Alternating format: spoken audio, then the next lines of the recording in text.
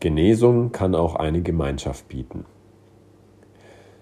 Als ich meine Genesungsreise begann, wurde ich von dem üblichen, unaufhörlichen Summen in meinem Kopf geplagt, mit dem sich nur Süchtige und Zwangsneurotiker identifizieren können. Ich muss schnell gesund werden, bevor ich den Verstand verliere. Wann komme ich hier raus? Mir geht's gut und ich brauche das nicht. Wer ist der Typ und warum sieht er mich so komisch an? Können Sie merken, wenn ich Sie komisch ansehe? Ich bin so glücklich. Ich bin so traurig. Sobald ich trocken bin, werde ich jedem helfen, den ich finden kann. Das ist meine Mission. Warum ich, Gott? Warum gerade ich? Also, versteht mich nicht falsch. Ich denke, dass einige dieser Gedanken oder sogar alle unverschämt lustig und verrückt sind. Besonders meine virtuose Fähigkeit, zwei Gedanken, die völlig gegensätzlich sind, zur gleichen Zeit zu haben und sie zu glauben. Ich weiß aber auch mit Sicherheit, dass ich durch diese Arten von geistigem Vakuum und verdrehtem Denken, siehe Kapitel 3 im Blauen Buch, gehen musste, um zu genesen.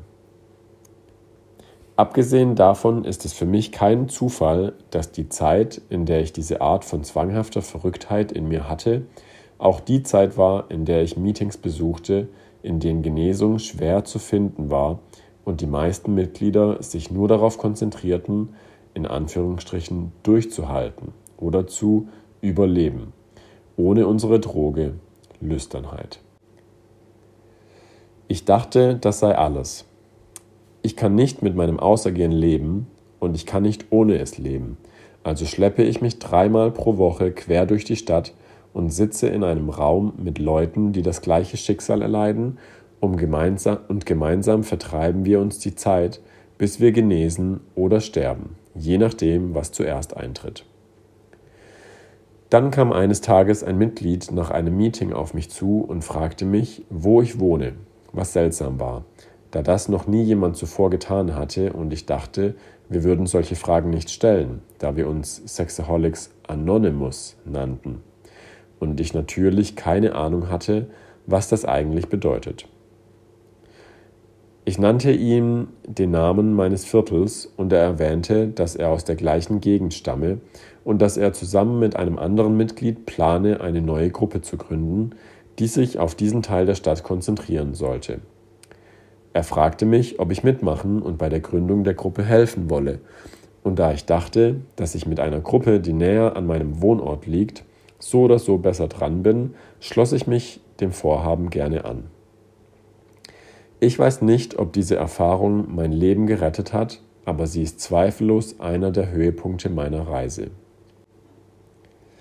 Wir gründeten die Gruppe und nannten uns die 3 Vermächtnisse.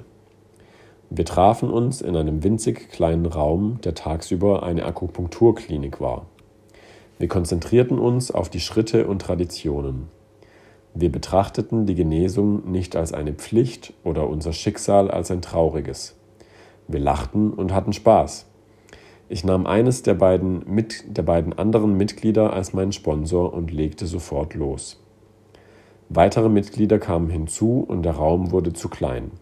Also mieteten wir einen größeren Raum in der Nachbarschaft, obwohl zu diesem Zeitpunkt die meisten von ihnen aus der ganzen Stadt kamen und sogar einige von außerhalb.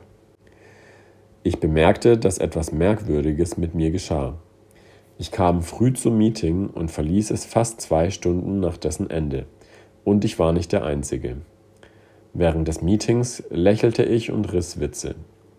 Die Leute hatten einen anderen Blick in ihren Augen und zum ersten Mal sah ich überall um mich herum das, was L. als den AS-Glanz, auf Englisch the SA-Shine, bezeichnete.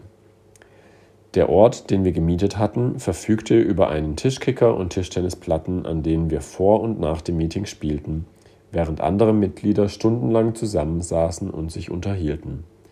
Die Nachbarn beschwerten sich sogar, dass das Geplänkel zu laut war. Da die 3 Vermächtnisse für ein bestimmtes Gebiet in unserer Stadt gegründet worden war, gab es in der Tat viele Mitglieder, die sehr nahe beieinander wohnten, so dass um uns herum etwas viel Größeres passierte. Es bildete sich eine Gemeinschaft mit dieser Gruppe im Mittelpunkt. Gemeinsame Mahlzeiten und Bowling, die Studenten der Gruppe lernen gemeinsam für die Abschlussprüfungen, während die verheirateten Mitglieder sich mit ihren Kindern zum Spielen treffen, ins Kino oder in die Stadt gehen, Ausflüge in die Wüste machen und unter den Sternen zelten oder zu Musikkonzerten gehen. Was auch immer. Ich könnte stundenlang über positive Nüchternheit reden und darüber, dass Genesung Spaß machen sollte, aber ehrlich gesagt bin ich einfach nur privilegiert, dass ich die Möglichkeit hatte, Teil dieser Gemeinschaft zu sein, die mir das Leben gerettet hat. Denn wenn alles, was dieses Programm mir zu bieten gehabt hätte, darin bestanden hätte, ein trockener Trinker oder auf Englisch dry drunk zu sein, der nicht ausagiert, aber auch keine Sekunde des Lebens ohne die Droge genießt, wäre ich schon vor langer Zeit zur Tür hinaus gewesen. Ich brauchte viel mehr als das. Ich musste glücklich sein, fröhlich und frei, mit einem Übermaß an Gefühlen von Liebe und Spaß um mich herum. Meine Stammgruppe, meine Gemeinschaft, meine Familie haben mir all das gegeben und mich gelehrt, dass man es falsch macht, wenn man keinen Spaß hat. Matan C. aus Jerusalem, Israel.